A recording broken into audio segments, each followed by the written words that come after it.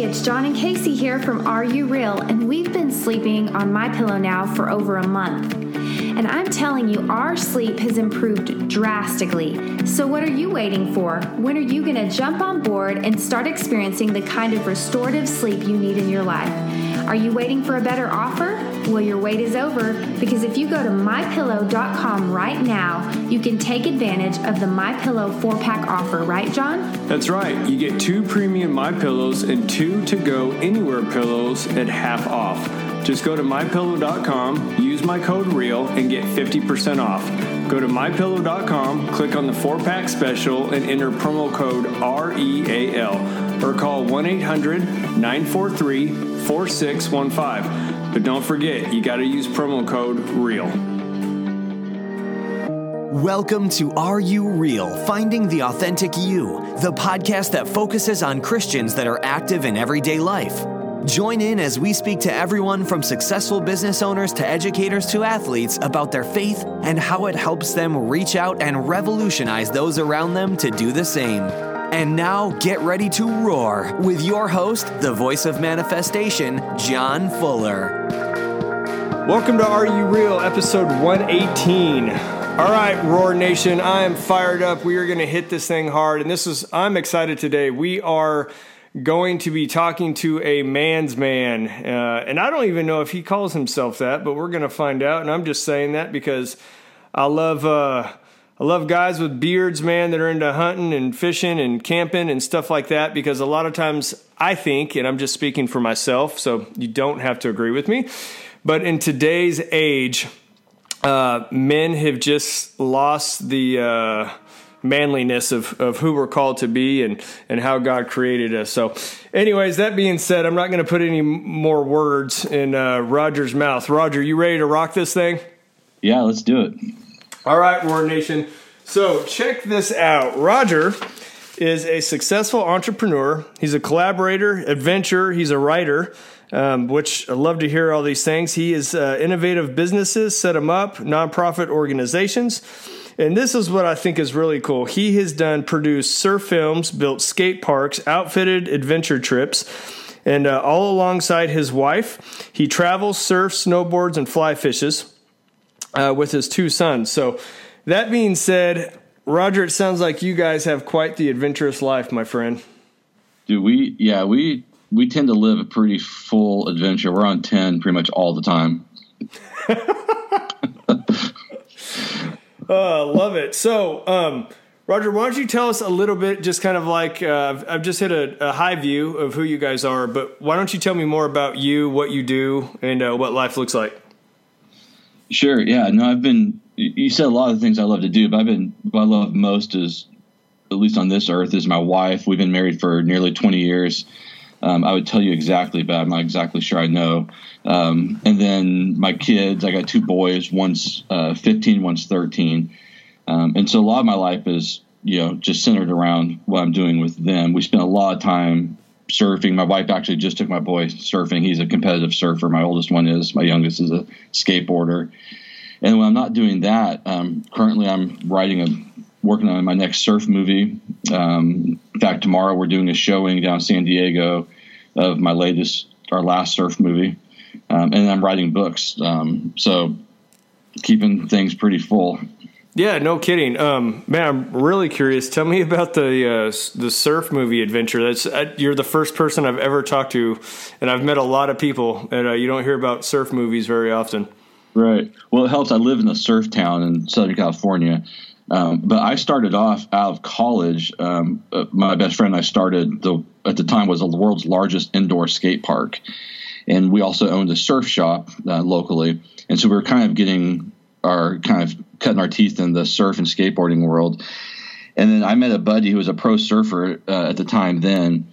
We were doing surf camps, and he came and spoke, and he had this vision for wanting to do surf films, and I'd wanted to do it too. So we funded it and got one started. It's an organization called Walking on Water, and we've done 12 surf movies so far, surf documentaries.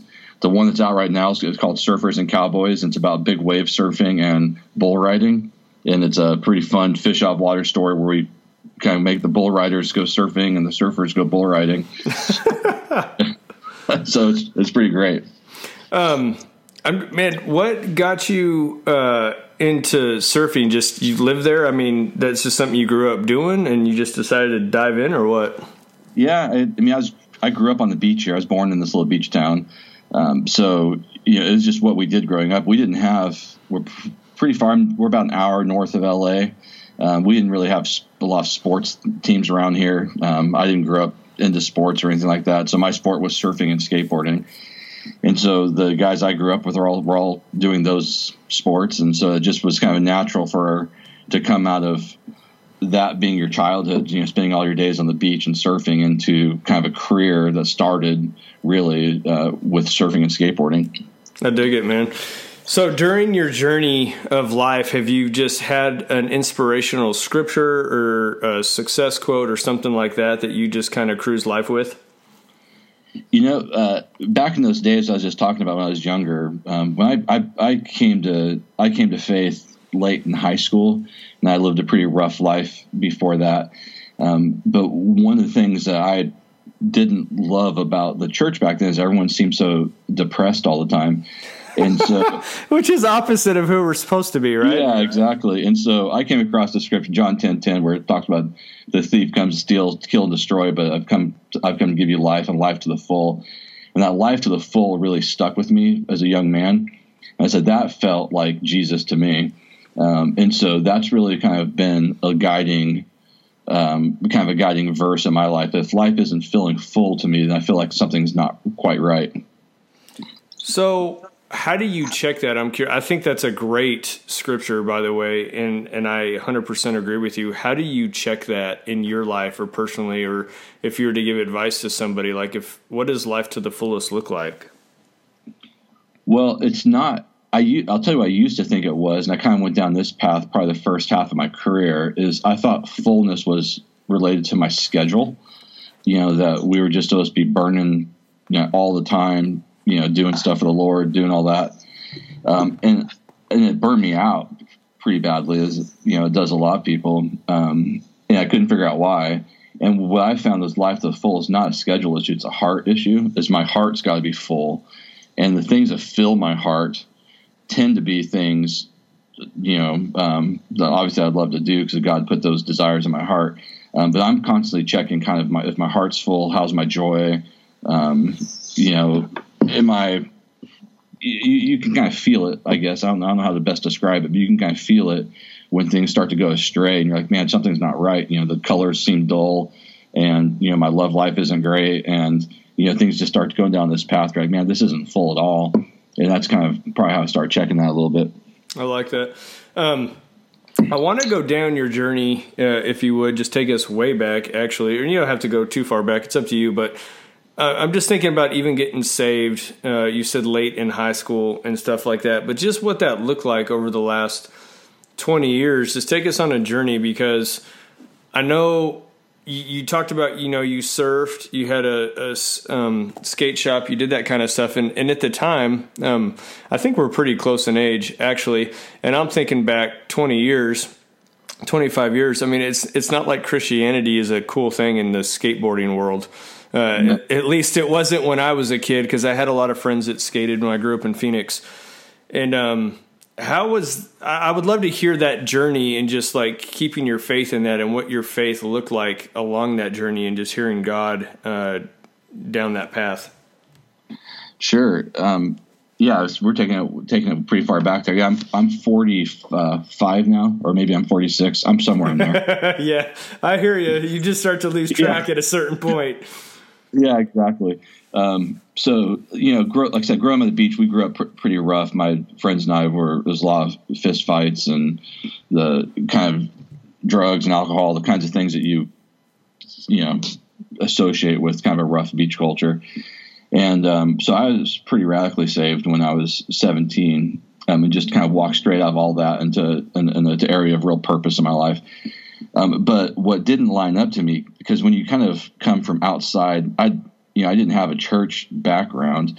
And so the church to me didn't really line up with, I was reading about this really exciting Jesus guy, and we were talking about him and singing about him. And on Sunday mornings, it didn't feel like the same Jesus. And so it was hard for me to kind of reconcile those two. And I think as we kind of progress, that's probably a whole nother story.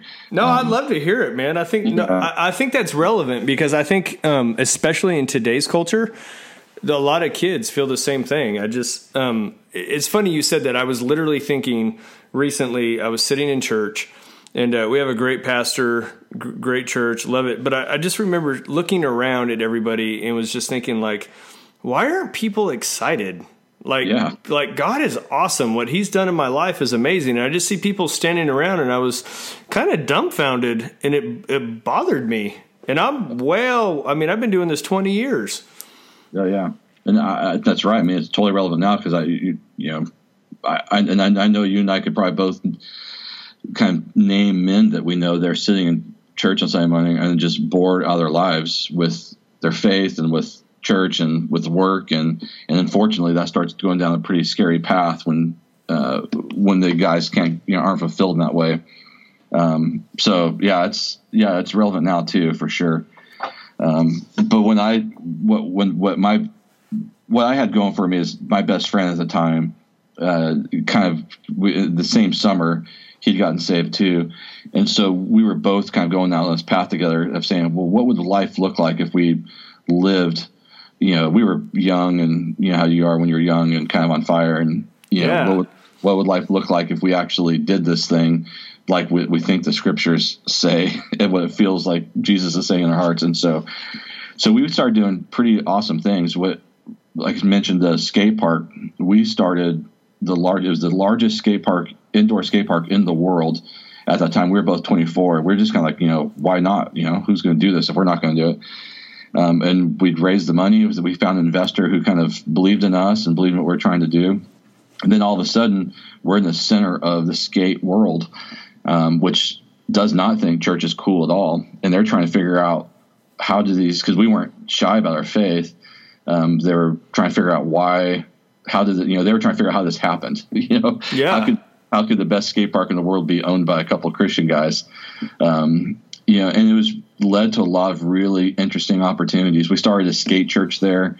That was pretty amazing. Found a youth pastor friend who it was like a Tuesday night deal. We shut down, and, our skate church probably had more kids coming than all the youth groups combined in town. It was an amazing ride, but it felt like, felt a little like Acts or something. Yeah. I love that. Do you have any stories that you remember that were just powerful, or some of the guys that were just obviously non-believers that just came to know the Lord, or any kind of radical testimonies during that time? Yeah, there's one. I won't name this guy because he's a pretty well-known pro skater. But on our opening day, we had one of our good buddies. His name was Dan. His street name used to be Digger Dan. He grew up in a pretty rough surf area. So this big dude, known for, before he was saved, he was known for just pounding guys. And so he gets to be, he becomes a Christian, becomes one of our best friends. He's working our opening day, and this pro comes in who's just hot-headed. This pro's known for, being pretty rough too. Anyways, make a long story short, this pro's just going off on people and not behaving the way we want, so we confront them. And then basically Digger Dan comes in, and they just get into a big old brawl right in the middle of our ramp on our opening day. And so now we've got our head kind of security guy fighting one of these best known pro skaters in the world. And what was amazing about it is those two guys later, that pro skater made fun of us and all this kind of stuff, and eventually came around, and those two guys became really close friends. That skater started, going to church. And I think my buddy Dan actually managed him for a bit. And so it was just amazing to see that kind of impact that could happen, of going from, brawling in a ramp to becoming really good buddies. And, only the Lord can do that. Yeah, no kidding. I love stories like that, man. They are so fun. So, okay, so I want you to take me down another story or a journey. You recently, wrote a book, We Stood Upon the Stars, and I love the thought behind it. You've traveled, it seems like, extensively throughout, and did different spots. Can you take me on some of that journey of maybe behind the scenes of like why you wrote the book and then kind of the thought behind it and then what that looked like starting that adventure? Yeah, absolutely. You know, the kind of premise behind the book before it was a book, it was an idea. And what I wondered was, we talked a little bit about some of my struggle, some of men's struggle, being on church pews on Sunday mornings. And I wonder, like, where does my heart come alive? And it comes alive probably like you and other guys. My heart comes alive when I'm in the mountains or surfing or someplace kind of out in nature. And I wanted to press into that a little bit. And so the book started taking shape as an idea of what is it about these places? To me, they're holy places. It's holy ground of these, mountain tops and so forth. That really, why does that kind of, fill our hearts?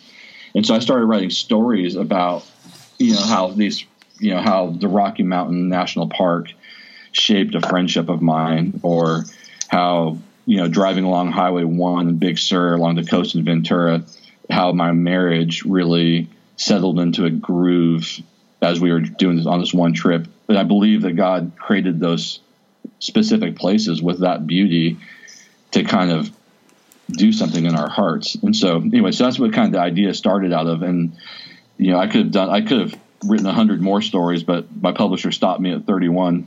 Oh, wow. Yeah. And so it's got 31 different stories of adventure and romance and how God uses kind of his creation to speak into our lives and make us better as a result of it. During your journeys, is there one that just really stood out to you upon this process that was just really heartfelt? Obviously, you said you even had more than 31 and you stopped, but is there one that comes to mind during this book that was just really impactful? Yeah, for sure. In fact, it was the first chapter I wrote, and it ends up being, I think it's chapter 20. It's 21 or 24. It's in the 20s in the book. I can't remember. But it's in Glacier National Park.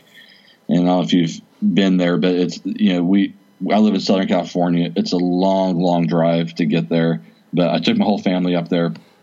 And at the time, it was in a season of change in my life, where I'd been chasing success and a number of things, that kind of going back to that joy meter and that kind of life to the full. My schedule was full, but my heart was empty. And so I needed a reset. And my boys were starting to get to a certain age where I was noticing the impact of me not being around as much as I should be. And so anyways, I'd say, let's load up the car. We're going to go up to, almost as far away as we can drive from here. We're in Glacier National Park. And the view is just stunning. You sit at a lake surrounded by pine trees, and then the kind of these snow-packed mountains kind of rise, and those are all glaciated peaks. And so they have this kind of striated, kind of horizontal bands that kind of carved out the mountain peaks. And it's just something that's otherworldly gorgeous. But I was sitting along the shores there, and I was thinking about my sons and how much I want for them, and coming to the realization that as a flawed man and a flawed father, there's just no way I could give them all they need in this life. And the verse, we've heard this verse a million times. I look to the psalm, I look to the mountains, and that's where my help will come from. And so that just came to my mind, and all of a sudden I realized it. And I looked up at the mountains, and I started asking where my help would come from. And it just dawned on me, this is, bringing them here and bringing them to these places and creating experiences for them to experience God in a fresh way. And God's going to fulfill that gap between what I want for them and what I can do. Anyways, and so that moment for me was a revelation in fatherhood and bringing my kids, I wasn't putting them on the altar, so to speak, but it felt like that in a little bit, like turning them over to God, because the God who created those mountains will also shape my boys' hearts. And that just gave me such a great comfort. So that's where that book kind of launched out of, is that story, in that moment where God gave me a sense of peace about my boys that I had not been able to get in any other way. I love that story. Roger, I want to ask you, before you started that, you talked about chasing success. Yeah. And I'm really just curious, how do you feel like, have you overcome it, or do you feel like you have? It's definitely a hard issue. I think all of us deal with it, especially men, because especially when you feel like you're called to support your family and you feel that burden. Obviously, women have a different burden. But as men, we feel that. And how do you feel like you've overcome that or are overcoming that? Well, mine happened in kind of a pretty wild way. I was in a near-death accident, and up until then, I was charging pretty hard, and I fell down these rocks. It's actually kind of a stupid thing. I don't even remember what happened, and the doctors don't know what happened, but I fell down these rocks and was 8 feet down. I fell on my head and cracked my head open, and kind of was near death when I was found. But afterwards, I couldn't work for 6 months or more. And the whole time I was laid up, I was worried to death about the bills, worried to death about, kind of what I was going to do to provide for my family and all these things. And things started happening, like groceries showed up on the doorstep and money started showing up from random places. And what was revealed to me in that time was that God really does take care of all of our needs. And it wasn't really up to me to provide the way that I want to do. What I was using was, I used words like calling, what I was called to do, or what I was providing for my family. I use those as kind of excuses to justify what I really got out of it, which was feeling awesome because I made these big deals. It was more about me, and so in those quiet moments where I couldn't work at all and where my needs were, it was a very humbling time where I was literally being kept alive by other people. That's when I really realized that, we say that we know God is going to look after us and take care of us, but I don't really believe that. And so that was when I started believing it. And after that, you kind of go, well, if he can rescue us from that, he can rescue us from anything. And it gave us my wife and I both a sense of, I think before we were afraid that if we were to really turn our lives over and pursue kind of what, not success, but significance, that we wouldn't have enough money to do it. And that just proved us totally wrong. And so at any rate, that's, I don't know if that makes sense, but that's kind of the moment where that changed in my life. No, it does make sense. I mean, what I'd like to go a little bit deeper into that, though, is what does that look like now in life? So obviously your schedule isn't as full, your life is more full, but especially people that are really driven or business owners, and I totally relate with you. There's almost an endorphin rush or a high off of closing that deal or, making things happen. Right. Which part of it, I believe God wired us for. That's who we are and how he created us. But there's also some responsibility there of not allowing that to overtake our lives and to steward that. How has that changed for you as far as being an entrepreneur, going from your old mindset to having that near-death experience? The first thing that happens is my wife is way more involved now than she was before. And I don't know why that wasn't natural to begin with for me. And I don't know if other guys struggle with this or not, but she really wasn't a part of my decisions, entrepreneurial decisions, what I was doing. I told her what I was doing, but I didn't really give her a vote in doing it with me. And so now we really approach these things together. And the importance of that is she kind of is able to kind of check like, hey, you're gone a little too much, or, she kind of becomes a little bit of a barometer, and then kind of she knows me obviously super well. And she can kind of help keep me balanced a little bit better, or at least tell me when I'm starting to kind of go off the rails. So that's, a big change too. And I think probably the bigger one, and this didn't happen overnight, and I still struggle with this some too, is I stopped striving so hard for people to think I'm super awesome or something, or I'm super successful. Right. And that striving is something that's really hard, and it's super hard in the Christian world for some reason. I find it more Christians are striving than anybody else I know. And so that's been kind of the slower change, is just, having satisfaction with where I'm at in life now. And in having done this for a while now, I can tell you, we're kind of on a little on the other side, is that more awesome than it's ever been. And we're striving so much less. I'm way more present with the things that really bring me joy. This is super random, but I did this list of, we were coming back from a trip a couple of years ago from one of our adventures out. We were up in the Northwest, and I made a list of like what brings me joy. And it was really simple things. It was like meat was one. Yeah. I really just love meat. I love surfing. There's just like a handful of things. And I was like, wow, this is really pretty simple. I'm just going to do these things. And so that's what I do. We barbecue a lot now, and we surf a lot, and we, and our life feels more full in the heart than it ever has been. So how do you tie that in to your work or what you do now then? I mean, if those things, because I'm just curious, do the things that bring you joy, are you still able to tie those into everyday life? Or, I mean, and the reason I say that is I'm just thinking, so you love surfing. Well, maybe you don't have a way to make money at it, which could be good or bad either way. Mm-hmm. But, how do you tie that into life?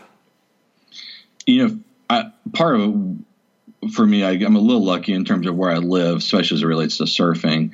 And I really worked for a number of years. Now that I'm mostly riding full time, I actually park my van. I've got a VW van that's kind of my office.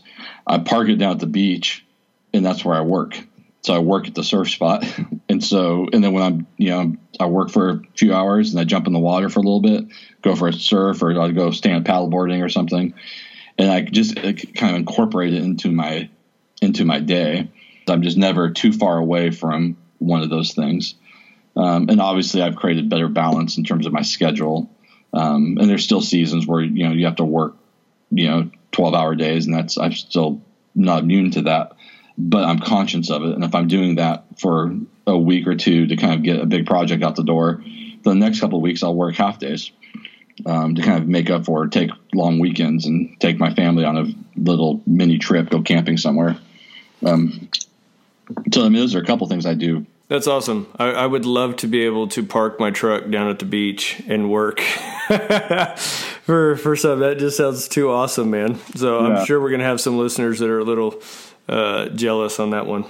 Yeah, and I know that's not realistic for everybody, but I think we all find those things. I think the point of that is put yourself closest to the things that that you love to do. Oh no, I think for sure. Like if somebody just wants to go ride a bike, whether they took their lunch break to go ride a bike, or if they like to write, take a break and write in the middle of the day, or do something. I mean, like you said, the thing that we enjoy, we can bring it close to us. Take that break during the day and then do it. Yeah, I'll tell you something too, and this gets into a little bit of some personal stuff. I know we don't tend to like talk about our personal finances, but no, we're all about being real on the show, man. Yeah. Anything you're willing to talk about, I'll dive into. This is something that I try to tell people over and over again, because the biggest thing my wife and I did, once we kind of came to this whole thing, when you really start penciling it out, because it sounds like I live like a vacation life sometimes, and when you pencil it out, you're like, well, how does this work? The way that we figured out how to make it work is we cut our expenses probably in third of what it used to be.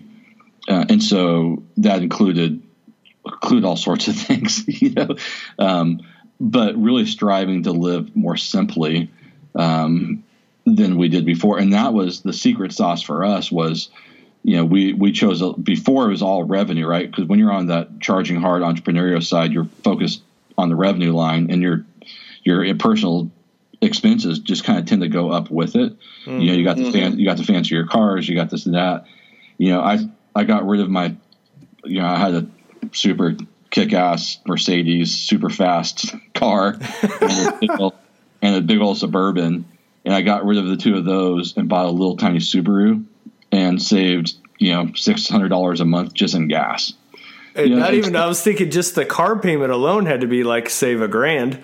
Yeah, exactly. Right. And so it was things like that. Like, how do you kind of pare back? And I had those things because I wanted to show up to the meeting in my Mercedes because then I looked like I was as successful as everybody else, you know?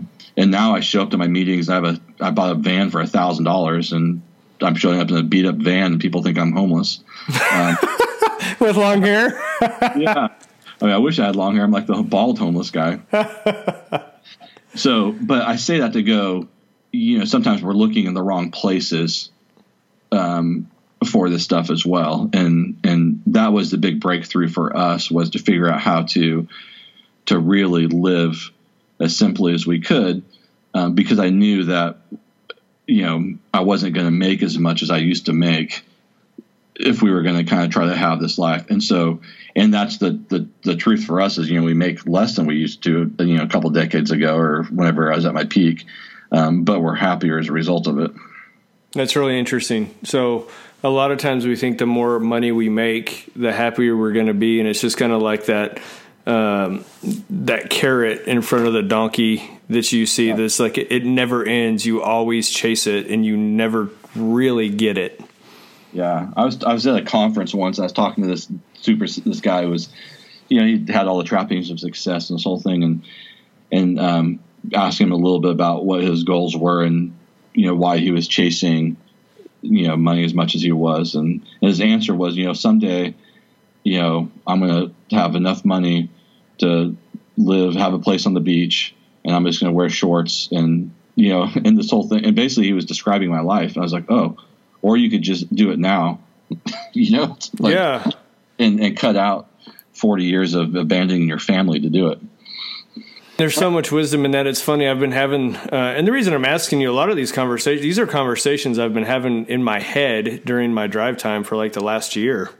Sure. And you know, one of the things I thought about, and this is funny, maybe some will relate to this or they won't, but you know, as you get older, I'm like, well, maybe I just don't have as much testosterone anymore and I'm not as driven and I should be more driven, because I used to be like, all my friends, everybody around you would say I'm extremely driven, but I used to be even more so.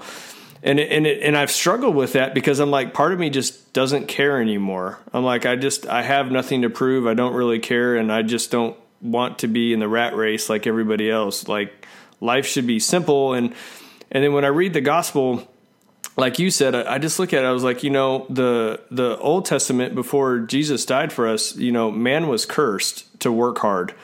Right. And I'm not saying men shouldn't work hard. So hear me, audience, clearly on that. That's not my point. But we shouldn't, like you said, we shouldn't be striving, because in the new covenant, we're blessed, and God does take care of our needs and he fulfills those things. And it shouldn't be this constant striving to achieve something if we're resting in our identity of who we are in Christ. Right. That's such good words right there. So anyways, I mean, they're words for right now. I mean, it's one of those things I've been wrestling with for honestly a couple years now, but just really contemplating that in my life this last year, just thinking, you know, what does that really look like? And I love how you brought up the fact of bringing your wife in, how she's more involved in your business. That's something, you know, for 20 years, my wife and I, we started off with a business together, and we were both really young. I was personally extremely immature, and we were 20. We bought our first business, and you know, I didn't know how to run it and couldn't appreciate. She's extremely organized, and I'm very creative, which means I'm not organized very well.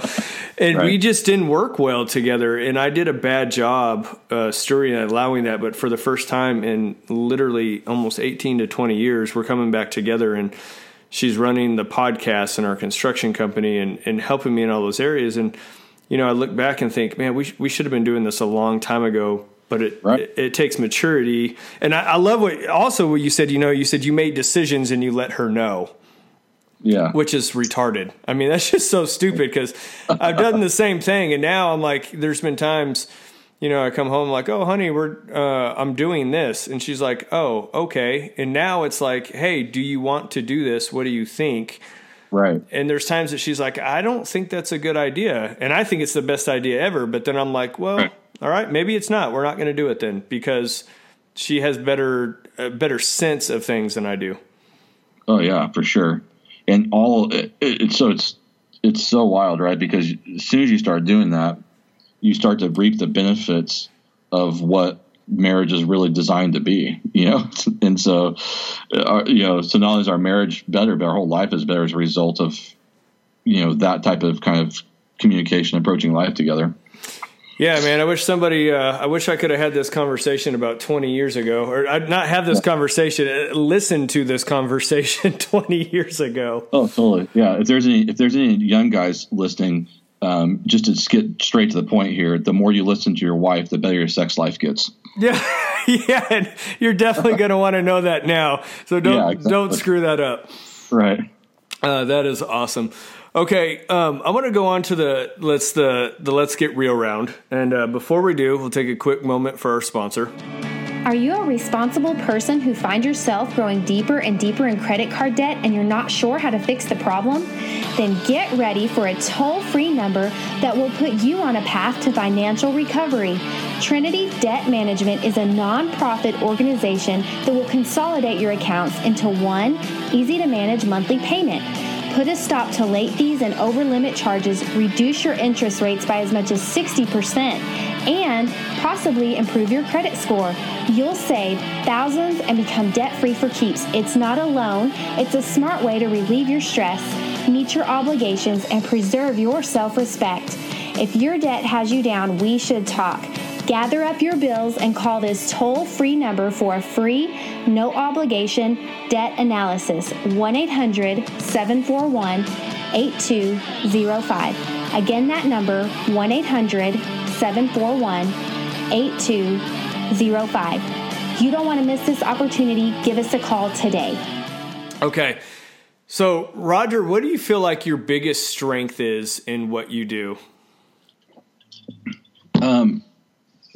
Gosh, right now, it's probably,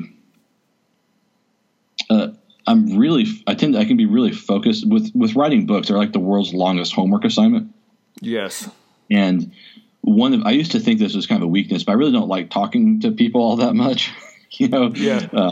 And so I like to kind of be in this little cave and not doing that. But it's turned out to be a real strength because I have this kind of ability to get myself motivated every single day to stare down the blank page and fill it with words.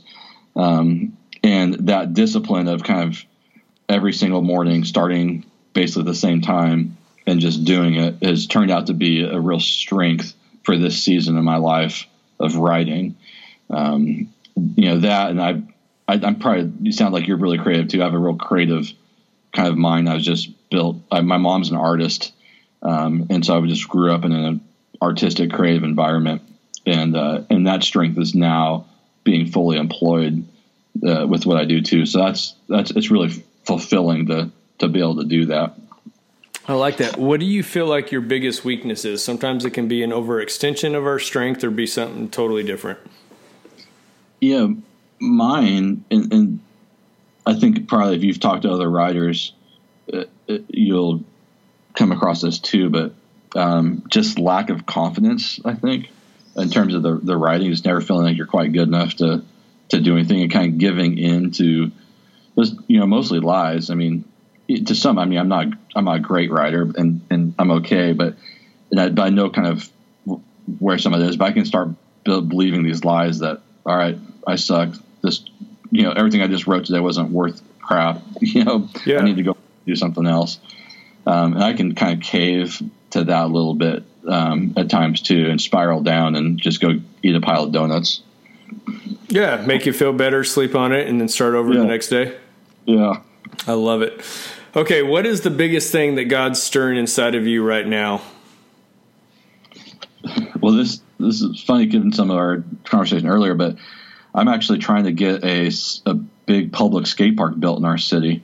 As something to do for the kids in the area. We're pretty underserved. My skate park closed about 15 years ago, and we haven't had a skate park in town. And anyways, there's a bunch of kids that love that and don't have it. So, I don't know if it sounds silly or not, but it just felt like God was saying, hey, you're the guy to do this. So I'm working with Parks and Recreation in our city and kind of rallying parents. And we're kind of on the path right now to get a really great skate park built for our kids.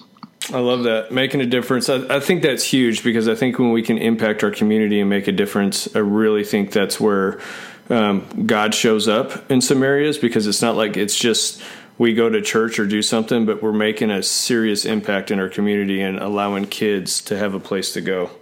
Yeah, it's fantastic. And, I just came off my recent, within a year ago, I was building a resort in Haiti, a nonprofit resort in Haiti with some friends. And that was this massive project, that's trying to serve, the impoverished people of a country like Haiti and create jobs and all this kind of stuff. And so it was really easy to kind of say that's what I was doing. And people go, oh, wow, that's great. And then when I came back, now I'm saying, well, I'm building this little skate park. It just feels, it feels less spiritually significant at times. But I feel the same prompting from God to serve my local community here as I was to serve these people in Haiti, last year. That's really good. The thing is, we don't understand, we can't see the significance. That little skate park could massively impact a generation of kids in that area for the gospel and them come to know the Lord, whereas they might not. So the impact of that obviously can have just a huge ripple effect. Absolutely. So, okay, as we wrap it up, I just want to ask you, what does living out your faith look like every day with those around you? I'll tell you, it's exciting, more exciting now than it's ever been.